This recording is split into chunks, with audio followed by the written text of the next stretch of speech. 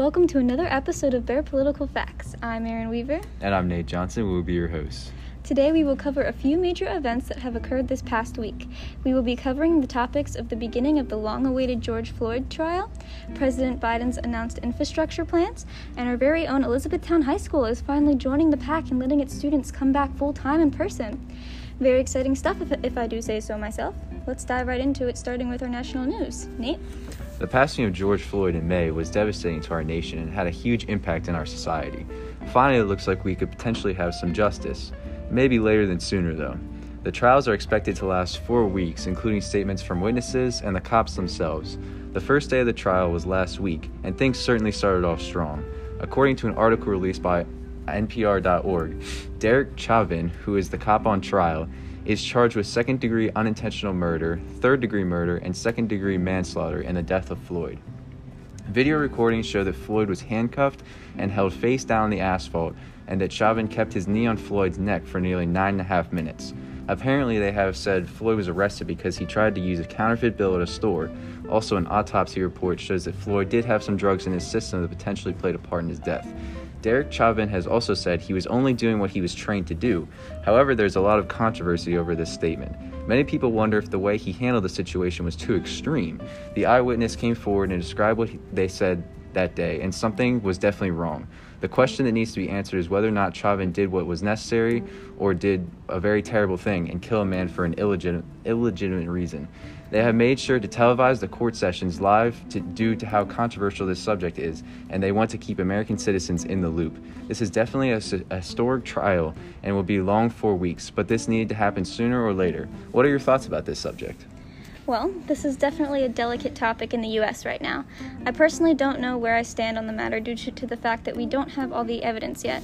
This long trial just started. I think it is great and it is being televised so people like us are able to see and hear the arguments and statements given in court. I think that it will definitely help people who are unsure come to a conclusion on where they stand. However, we must keep in mind that it is ultimately the jury's ruling and that will decide the outcome. It's hard to really tell what will happen just yet because it is so early, but the sight of progress is a healthy start for sure. I think that since it is so early in the headlines, people may see this as a really good or really bad thing. But I believe that this is such a great start to something people have really been looking forward to, which is justice. On to our second headline. All right. On Wednesday, the 31st of March, President Biden made a big proposal during a speech he made in Pittsburgh. He announced a $2 trillion package that will help with our infrastructure. The president's own words to describe it were it would lead to good-paying jobs, grow the economy, and he called it a once-in-a-generation investment. His plan focuses on the environment, climate change, and building the economy from the bottom up.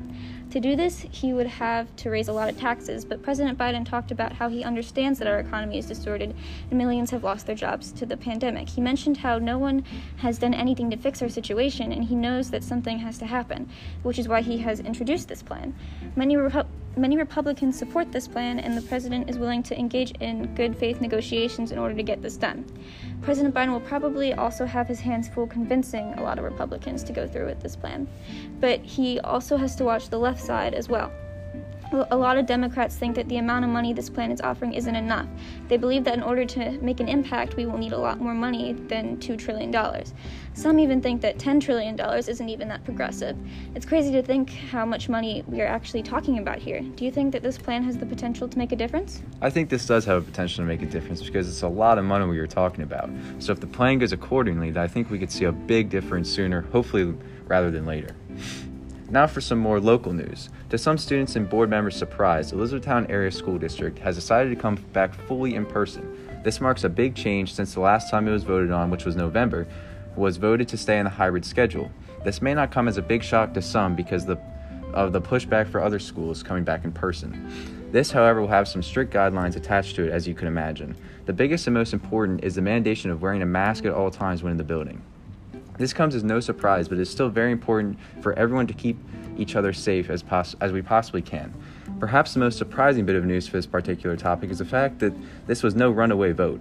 Although the final was 7-2 in favor, board member Erin Grosh stated that some interesting points that should be considered. Grosh went on to say that she felt uneasy about the situation, about that mandated 6 foot distance would be impossible to maintain in a school setting. She also mentioned that there's little communication on this topic and stated that her 4th grade son knew about the push to bring back kids full-time before she even knew. All of this led to Grosh voting no on this particular topic. Overall, I believe it's great for students to be back, but it also comes with a toll. I think most people can agree that learning is much better suited in person, but with this pandemic going on, there is still no light at the end yet.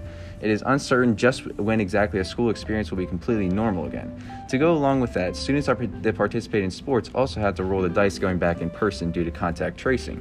With not enough room for everyone to be completely socially distanced, contact tracing could knock out a sport for a week or even 10 plus days. This is a risk that could potentially suspend a team for periods of time.